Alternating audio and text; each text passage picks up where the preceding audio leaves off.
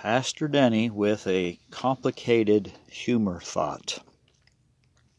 Becoming a vegetarian is one big mistake.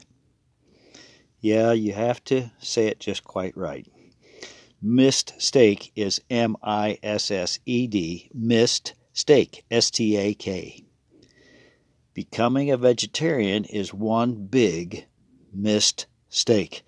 Yep, I'd say if you're going to be a vegetarian, you're going to miss the steak.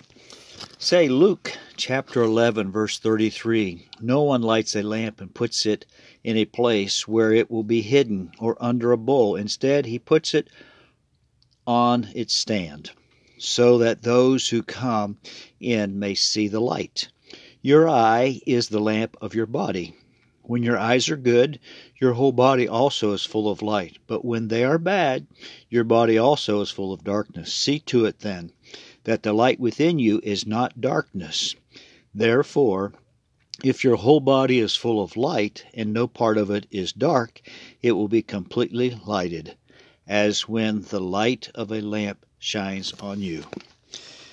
It's so important that we keep our eyes focused upon Jesus, that we do not allow our eyes to focus on sin, but we must focus upon the Word of God, the principles of God's Word, the character of Jesus, and live out the life that God has called us to live out. So God help us to be a light to the rest of the world, that the light of the gospel would shine deep in our hearts and in turn would shine out of our hearts to others. Let's pray. Father God, thank you for giving us good eyesight. And Lord, that good eyesight is to have the light of the gospel touching our lives and focusing on the Word and letting it transform our lives, that we might be the light that the dark world needs.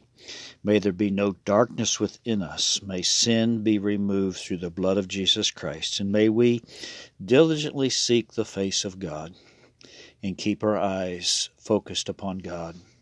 Lord Jesus, we pray for those that are fighting COVID, God, that you would bring strength and healing. For those that are fighting cancer and heart conditions and diabetes, Lord, and the colds and the flus, God, bring divine healing to the body of Christ.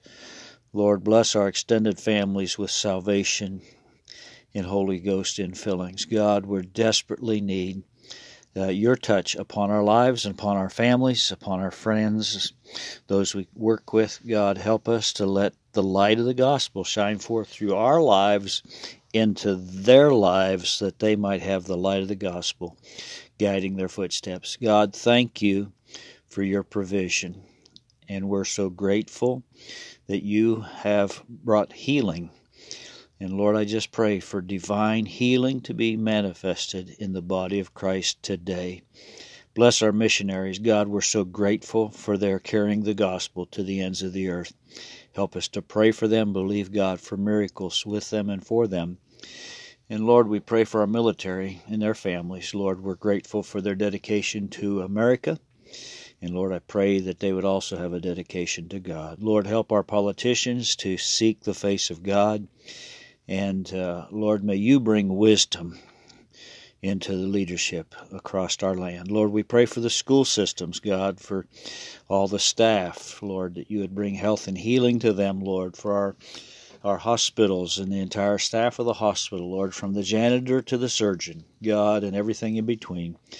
Bless our folks who deal with the medical issues of life.